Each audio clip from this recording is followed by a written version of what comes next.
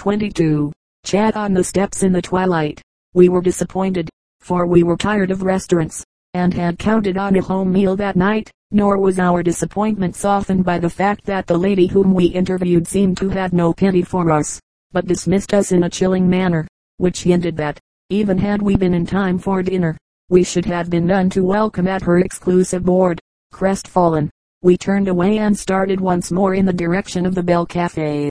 In the half-light the street held for us a melancholy loveliness. Above, the great trees made a dark, soft canopy. The air was balmy and sweet with the scent of lilacs and roses. Lights were beginning to appear in windows along the way. Yet none of it was for us. We were wanderers, condemned forever to walk through strange streets whose homes we might not enter, and whose inhabitants we might not know. When we had proceeded in silence for a block or two, we perceived a woman strolling toward us on the walk ahead. Nor was it yet so dark that we could fail to notice, as we neared her, that she was very pretty in her soft black dress and her corsage of narcissus, that, in short, she was the young lady whom, though we were indebted to her for our rooms at Mrs. I. Schellberger's, we had not been able to thank. Now, of course, we stopped and told her of our gratitude. First my companion told her of his, then I told her of mine, then we both told her of our combined gratitude, and after each telling she assured us sweetly that it was nothing at all. All this made quite a little conversation. She hoped that we were comfortable. We assured her that we were. Then, because it seemed so pleasant to be talking, on a balmy, flower-scented evening, with a pretty girl wearing a soft black dress and a corsage of narcissus, we branched out, telling her of our successive disappointments as to meals in the house up the street. Which house? She asked. We described it. That's where I live, said she. And to think we had twice been late. You live there? Yes. It was my elder sister whom you saw. Then we all smiled, for we had spoken of the chill which had accompanied the rebuff. Do you think your sister will let us come tomorrow for breakfast? Ventured my companion. If you're there by 8. Because, he added, breakfast is our last meal here. You're going away? Yes. About noon. Oh, she said. And we hoped the way she said it meant that she was just the least bit sorry we were going. With that she started to move on again.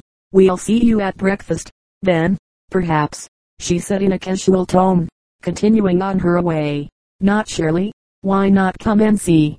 The words were wafted back to us provocatively upon the evening air. We will. Good night. Good night. We walked some little way in silence. 8 o'clock, murmured my companion presently in a reflective, rueful tone. We must turn in early. We did turn in early, and we should have been asleep early was it not for the fact that among the chief wonders of Columbus must be ranked its rooster's birds of a ghastly habit of nocturnal vocalism.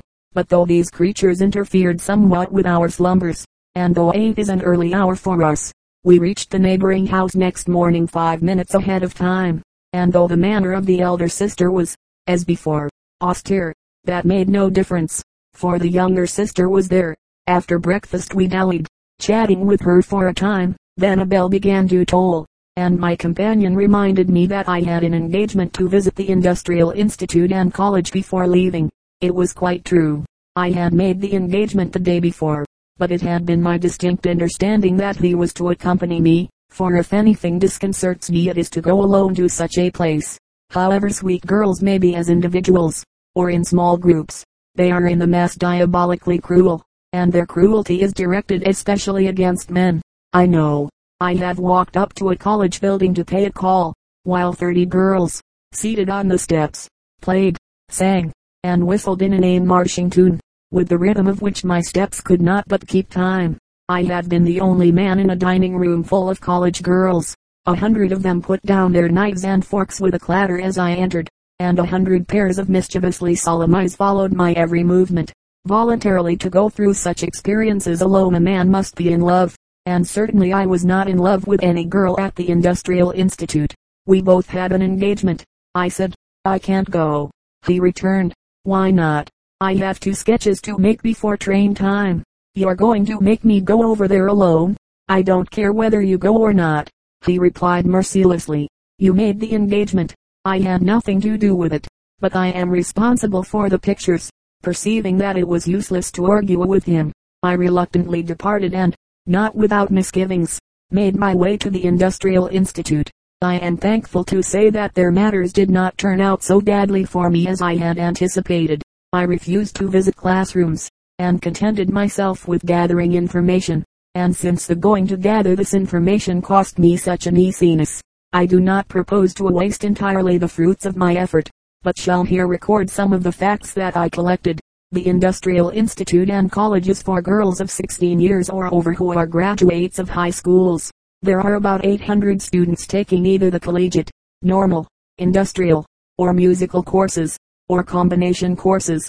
This college, I was informed, was the first in the country to offer industrial education to women. Most of the students come from families in modest circumstances, and attend the college with the definite purpose of fitting themselves to become self-supporting. The cost is very slight. The only regular charge, aside from board and general living expenses, being a nominal matriculation fee of $5. There is no charge for rooms in the large dormitories connected with the college. Board, light, fuel, and laundry are paid for cooperatively. The average cost per student, for all these, being about $10 a month, which sum also includes payment for a lyceum ticket and for 2 hefts per annum. Uniforms are worn by all, these being very simple navy blue suits with sailor hats. Seniors and juniors wear cap and gown. All uniform requirements may be covered at a cost of $20 a year, and a girl who practices economy may get through her college year at a total cost of about $125, though of course some spend considerably more. Many students work their way, either wholly or in part. 30 or 40 of them serve in the dining room, for which work they are allowed $65 a year. Others, who clean classrooms, are allowed $50 a year, and still others earn various sums by assisting in the library or reading room or by doing secretarial work. And like the other departments of the college, the musical department is not a tax upon the state, but is entirely self-sustaining, each girl paying for her own lessons. This department is under the direction of Miss Winona Poindexter, to whose enthusiasm much if not all of its success is due. Miss Poindexter began her work in 1894, as the college's only piano teacher, giving lessons in the dormitories. Now she not only has a splendid music hall and a number of assistants, but has succeeded in making Columbus one of the recognized musical centers of the South, by bringing there a series of the most distinguished artists: Podorowski, Nordica, Schumann, Hank, Gadsky, Sembrich, Pistam, Albert Spalding, Maud Powell, Dan Rush's orchestra, and Sousa's band. So much I had learned of the IINC when it came time for me to flee to the train. My companion and I had already packed our suitcases, and it had been arranged between us that, instead of consuming time by trying to meet and drive together to the station, we should work independently, joining each other at the train. I left the college in an automobile, stopping at Mrs. I. Schellberger's only long enough to get my suitcase. As I drove on past the next corner I chanced to look up the intersecting street. There, by a lilac bush, stood my companion. He was not alone. With him was a very pretty girl wearing a soft black dress and a corsage of narcissus. But the corsage was now smaller, by one flower, than it had been before, for, as I sighted them, she was in the act of placing one of the blooms from her bouquet in my companion's buttonhole. Her hands looked very white and small against his dark coat, and I recall that he was gazing down at them, and that his features were distorted by a sentimental smile. "Come on," I called to him. He looked up. His expression was vague. "Go along," he returned. "Why don't you come with me now?" "I'll be there," he replied. "You buy the tickets and check the baggage." And with that he turned his back. "Goodbye," I called to the young lady, but she was looking up at him and didn't seem to hear me. My companion arrived at the station in an old hack, with horses at the gallop. He was barely in time. When we were settled in the car, bowling along over the prairies toward the little junction town of Artesia, I turned to him and inquired how his work had gone that morning. But at that moment he caught sight, through the car window, of some negroes sitting at a cabin door, and exclaimed over their picturesqueness. I agreed. Then, as the train left them behind, I repeated my question: "How did your work go?" "This is very fertile looking country," said he. This time I did not reply, but asked, "Did you finish both sketches?" "Mumber," he answered. "Not both. There wasn't time." "Let's see the one you did." "As a matter of fact," he returned, "I didn't do any. You know how it is. Sometimes a fellow feels like drawing, sometimes he doesn't. Somehow I didn't feel like it this morning. With that he lifted the lapel of his coat and, bending his head downward, sniffed in a romantic manner at the sickeningly sweet flower in his buttonhole. Chapter XLV Vicksburg. Old and New. I should advise the traveler who is interested in cities not to enter Vicksburg by the Alabama and Vicksburg Railroad, which has a dingy little station in a sort of gulch, but by the Yazoo and Mississippi Valley Railroad, a branch of the Illinois Central which skirts the river bank and flashes a large first impression of the city before the eyes of alighting passengers. The station itself is a pretty brick colonial building, backed by a neat if tiny park maintained by the railroad company, and facing the levee pronounced Lefty, along which the tracks are laid. Beyond the tracks untidy landing places are scattered along the waterfront, with here and there a tall, awkward, stern-wheel river steamer tied up, looking rather like an old-fashioned New Jersey seacoast hotel, covered with porches and gimcrack carving, painted white, embellished with a cupola and a pair of tall, thin smokestacks, and set adrift in its old age to masquerade in maritime burlesque. At other points along the bank are moored a heterogeneous assortment of shanty boats of an incredible and comic slouchiness. Some are nothing but rafts made of water-soaked logs, bearing tiny shacks knocked together out of driftwood and old patches of tin and canvas, but the larger ones have barges, or the hulks of old launches, as their foundation. These curious craft are moored in long lines to the half-submerged willow and cottonwood trees along the bank, or to stakes driven into the levee, or to the railroad ties, or to whatever objects, ashore, may be made fast an old frayed rope or a piece of telephone wire. Long, narrow planks, precariously propped, connect them with the river bank, so that the men, women, children, dogs, and barnyard creatures who inhabit them may pass to and fro. Some of the boats are the homes of Negro families, some of whites. On some, Negro fish markets are conducted, advertised by large catfish dangling from their posts and railings, whether fishing for market, for personal use, or merely for the sake of having an occupation involving a minimum of effort. The residents of shanty boats, particularly the Negroes, seem to spend most of their days seated in drowsy attitudes, with fish poles in their hands. Their eyes fall shut, their heads nod in the Sunday, their lines lag in the muddy water. Life is uneventful, pleasant, and warm. When Porter's mortar fleet lay in the river, off Vicksburg, bombarding the town, that river was the Mississippi. But though it looks the same today as it did then, it is not the Mississippi now, but the Yazoo River. This comes about through one of those freakish changes of course for which the great stream has always been famous. In the old days Vicksburg was situated upon one of the loops of a large letter S formed by the Mississippi, but in 1876 the river cut through a section of land and eliminated the loop upon which the town stood. Fortunately, however, the Yazoo emptied into the Mississippi above Vicksburg, and it was found possible, by digging a canal, to divert the latter river from its course and lead its waters into the loop left dry by the whim of the greater stream. Thus the river life, out of which Vicksburg was born, and without which the place would lose its character, was retained, and the wicked old Mississippi, which has played rough pranks on men and cities since men and cities first appeared upon its banks, was for once circumvented. This is but one item from the record of grotesque tricks wrought by changes in the river's course, a record of farms located at night on one side of the stream, and in the morning on the other, of large tracts of land transferred from state to state by a sudden switch of this treacherous fluid line of boundary, of river boats crashing by night into dry land where yesterday a deep stream flowed, of towns built up on river trade, utterly dependent upon the river, yet finding themselves suddenly deserted by it, like wives whose husbands disappear, leaving them withering, helpless, and in want. Where the upper Mississippi, above St. Louis, flows between tall bluffs, it attains a grandeur which one expects in mighty streams. But that is not the part of the river which gets itself talked about in the newspapers and in Congress, nor is it the part of the river one involuntarily thinks of when the name Mississippi is mentioned. The drama, the wonder, the mystery of the Mississippi are in the lower river, the river of countless wooded islands, now standing high and dry, now buried to the treetops in swirling torrents of muddy water, the river of black gnarled snags carried downstream to the Gulf with the speed of motor boats, the river whose craft sail on a level with the roofs of houses, the river of broken levees, of savage inundations. The upper river has a beauty which is like that of some lovely, stately, placid, well-behaved blonde wife.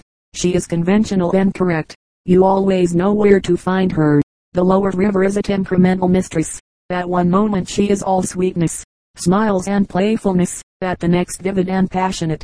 Even when she is at her loveliest there is always the possibility of sudden fury, of her rising in a rage, breaking the furniture, wrecking the house, yes, and perhaps winding her wicked cold arms about you in a final destroying embrace. Being the Gibraltar of the river, albeit a Gibraltar of clay and not of rock, Vicksburg does not suffer when floods come. Turn your back upon the river, as you stand on the platform of the Yazoo and Mississippi Railroad station, and you may gather at a glance an impression of the town piling up the hillside to the eastward. The first buildings, occupying the narrow shelf of land at the water's edge, are small warehouses, Negro eating houses, dilapidated little steamship offices, and all manner of shacks in want of paint and repairs. From the station Mulberry Street runs obliquely up the hillside to the south. The street, which forms the main thoroughfare to the station, used to be occupied by wholesale houses, but has more lately been given over largely to a frankly and prominently exposed district of commercialized vice, Negro and white. Not only is it at the very door of Vicksburg, but it parallels, and is but 1 block distant from, the city's main street. Other streets, so steep as hardly to be passable, directly assault the face of the hill, mounting abruptly to a Washington Street, which runs on a flat terrace at about the height of the top of the station roof, and exposes to the view of the newly arrived traveler the unpainted wooden backs of a number of frame buildings which, though they are but 2 or 3 stories high in front, reach in some cases a height of 5 or 6 stories at the rear, owing to the steepness of the hillside to which they cling. The roof lines, side walls, windows, chimneys, galleries, posts, and railings of these sad-looking structures are all picturesquely out of plumb, and some idea of the general dilapidation may be gathered from the fact that, one day, while my companion stood on the station platform, drawing a picture of the scene, a brick chimney, a portrait of which he had just completed, softly collapsed before our eyes, for all the world like a sitter who, having held a pose too long, faints from exhaustion. A brief inspection of the life on the galleries of these foul old fire traps reveals them as Negro tenements, and, though they front on the main street of Vicksburg, it should be explained that about here begins the nigger end of Washington Street, the more prosperous portion of the downtown section lying to the southward, where substantial brick office buildings may be seen. Between the ragged, bulging tenements above are occasional narrow gaps through which are revealed cinematographic glimpses of street traffic, and over the tenement roofs one catches sight of sundry other buildings, these being of brick, and, though old, and in no way imposing, yet of a more prosperous and self-respecting character than the nearer structures. Altogether, the scene, though it is one to delight an etcher, is not of a character to inspire hope in the heart of a humanitarian, or an expert on sanitation or fire prevention, nor, indeed, would it achieve completeness, even on the artistic side, were it not for its crowning feature. Far off, over the roofs and above them, making an apex to the composition, and giving to the whole picture a background of beauty and of ancient dignity, rises the graceful white columned cupola of Vicksburg's old stone courthouse, partially obscured by a feathery green treetop, hinting of space and foliage upon the summit of the hill. Pamphlets on Vicksburg, issued by railroad companies for the enticement of tourists, give most of their space to the story of the campaign leading to Grant's siege of Vicksburg and to descriptions of the various operations in the siege. The battlefield, now a national military park, being considered the city's chief object of interest. Though I am not constitutionally enthusiastic about seeing battlefields, I must admit that I found the field of Vicksburg engrossing. The siege of a small city presents a comparatively simple and compact military problem which island therefore, comprehensible to the civilian mind. And in addition to this, the Vicksburg battlefield is splendidly preserved and marked, so that the visitor may easily reconstruct the conflict. The park, which covers the fighting area, forms a loose crescent-shaped strip over the hills which surround the city, its points abutting on the river above and below. The chief drives of the park parallel each other, the inner one, Confederate Avenue, following, as nearly as the hills permit, the city's line of defense, while the other, Union Avenue, forms an outer semicircle and follows, in a similar manner, the trenches of the attacking forces. That the battlefield is so well preserved is due in part to man and in part to nature. Many of the hills of Warren County, in which Vicksburg is situated, are composed of a curious soft limy clay, called marl, which, normally, has not the solidity of soft chalk. Mars Harris Dixon, who knows more about Vicksburg and also about Negroes, common law, floods, funny stories, geology, and rivers than any other man in Mississippi, tells me that this marl was deposited by the river, in the form of silt, centuries ago, and that it was later thrown up into hills by volcanic action. He did not live in Vicksburg when this took place, but deduces his facts from the discovery of the remains of shellfish in the soil of the hills. Whatever its geological origin, the soil has some very strange characteristics. In composition it is neither stone nor sand, but a cross between the two, brown and brittle. One can easily crush it to dust in one's hand, in which form it has about the consistency of talcum powder, and it may be added that when this brown powder is seized by the winds and whirled about, Vicksburg becomes one of the most mercilessly dusty cities on the surf. On exposed slopes the marl washes very badly, forming great caving gullies, but, curiously enough, where it is exposed perpendicularly it does not wash, but slicks over on the outside, and stands almost as well as soft sandstone, although you can readily dig into it with your fingers. Many of the highways leading in and out of the city pass between tall walls of this peculiar soil, through deep cuts which a visitor might naturally take for the result of careful grading by the road builders. But Mars Harris Dixon tells me that the cuts are entirely the result of erosion wrought by 100 years of wheeled traffic. So far as I know there is but one man who has witnessed this phenomenon without being impressed. That man is Samuel Marion. Marion went down and visited Mars Harris in Vicksburg, and saw all the sights. He was polite about the battlefield, and the river, and the Negro stories, and everything else, until Mars Harris showed him how the highways had eroded through the hills. That did not seem to impress him at all. Moreover, instead of being tactful, he started telling about his trip to China. In China, he said, there were similar formations, but, as the civilization of China was much older than that of Vicksburg, fancy his having said a thing like that. The gorges over there had eroded to a much greater extent. He said he had seen them 300 feet deep. The more Mars Harris tried to get him to say something a little bit complimentary about the Vicksburg erosions, the more Marion boasted about China. He declared that the Vicksburg erosions didn't amount to a hill of beans compared with what he could show Mars Harris if Mars Harris would go with him to a certain point on the banks of the Washoe, in the province of Langpangsi. Evidently he harped on this until he touched not only his host's local pride, but his pride of discovery. Before that, Mars Harris had been content to stick around in Mississippi, with perhaps a little run down to New Orleans for Mardi Gras, or up to Dogtail to see a break in the levee. But after Marion's talk about China he began to grow restless, and it is generally said in Vicksburg that it was purely in order to have something to tell Marion about, the next time he saw him, that he made his celebrated trip to the source of the Nile. As for Marion, he has never been invited back to Vicksburg, and it is to be observed that, even to this day, Mars Harris, by nature of a sunny disposition, shows signs of erosion of the spirit when China is mentioned. It is apropos the battlefield that I mention the peculiarities of the soil. Had the bare ground been exposed to the rains of a few years, the details of redoubts, trenches, gun positions, saps, and all other military works would have melted away. Fortunately, however, there is a kind of tough, strong-rooted grass, called Bermuda grass, indigenous to that part of the country, and this grass quickly covered the battlefield, holding the soil together so effectually that all outlines are practically embalmed. So, although those in charge of the park have contributed not a little to its preservation, putting old guns in their former places, perpetuating saps with concrete work, and placing white markers on the hillsides, to show how far up those hillsides the assaulting Union troops made their way in various historic charges, it is due most of all to nature that the Vicksburg battlefield so well explains itself. Could Grant and Pemberton look today upon the hills and valleys where surged their 6 weeks' struggle for possession of the city, I doubt that they would find any important landmark wanting, and it is certain that they could not say, as Wellington did when he revisited Waterloo, they have spoiled my battlefield. Besides the old guns and the markers, the field is dotted over with observation towers and all manner of memorials. Of the latter, the marble Pantheon erected by the state of Illinois, and the beautiful marble and bronze memorial structure of the state of Iowa, are probably the finest.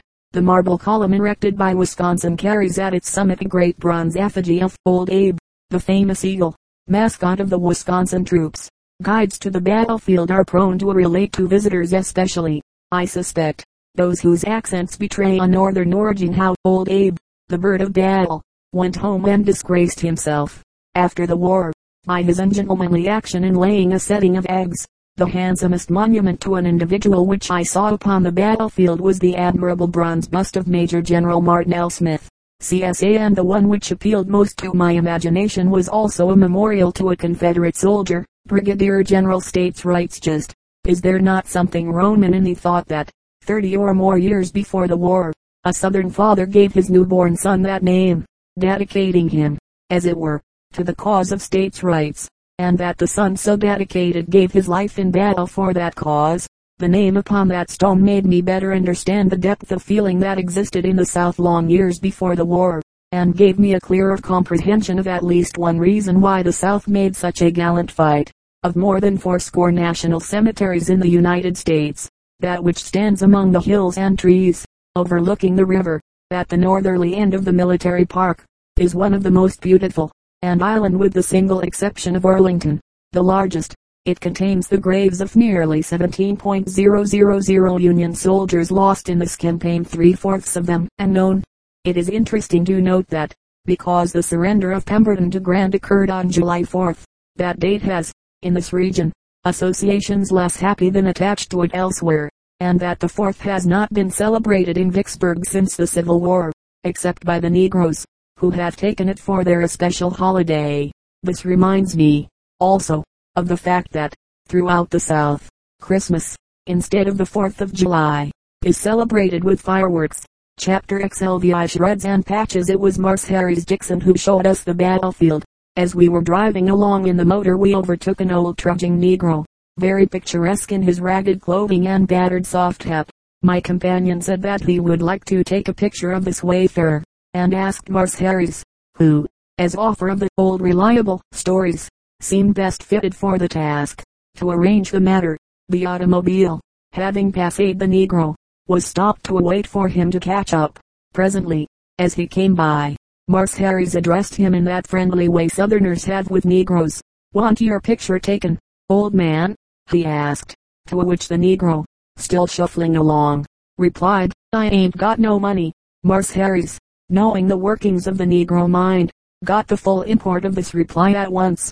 But I must confess that a moment passed before I realized that the Negro took us for itinerant photographers looking for trade, with the possible exception of Irvin S. Cobb. I suppose Marse Harris has the largest collection of Negro character stories of any individual in this country, and let me say, in this connection, that I know of no better place than Vicksburg for the study of Southern Negro types. One day Marse Harris was passing by the jail. It was hot weather, and the jail windows were open. Behind the bars of one window, looking down upon the street, stood a Negro prisoner. As Marse Harris passed this window a Negro wearing a large watch chain came by in the other direction. His watch chain evidently caught the eye of the prisoner, who spoke in a wistful tone, demanding, "What time is it, Prophet?" "What though you want to know what time it is?" returned the other sternly, as he continued upon his way. "You ain't going nowhere." Through Marse Harris I obtained a copy of a letter written by a Negro named Walter to Mr. W. H. Reeve of Vicksburg. Walter had looked out for Mr. Reeve's livestock during a flood, and had certain ideas about what should be done for him in consequence. I give the letter exactly as it was written, merely inserting, parenthetically, a few explanatory words. "Mr. H. W. Reeve and Bose, dear sir, I like to get me a pair second-hand pants done to fail, or else I will be doubt without a pair to go anywhere, so send me something done to fail and send me a pair of your pants, or I will have to go to a work for somebody to get some. I don't think you all is treating me right at all. I stayed with your hogs in the water till the last tenning attending to them, and I don't think that your order ought to fail me 'bout a pair old pants, Walter, though I cannot see just why it should be so." It seemed to us that the Vicksburg Negroes were happier than those of any other place we visited, whether drowsing in the sun and walking the streets, doing a little stroke of work, fishing, or sitting gabbling on the curbstone. They were upon the whole as cheerful and as comical a lot of people as I ever saw. "What you all going to?" I heard a Negro ask a group of mulatto women, in clean starched gingham dresses, who went flouncing by him on the street one Saturday afternoon. "Oh," returned one of the women, with the elaborate superiority of a member of the class of Iberich, We're just serenading round. Serenading, as she used the word, meant a promenade about the town. Perhaps the happiness of the Negro, here, has to do with the lazy life of the river. The succulent catfish is easily obtainable for food, and the wages of the roustabout or rouster, as he is called for short, are good. The rouster, in his red undershirt, with a bale hook hung in his belt, is a figure to fascinate the eye. When he works,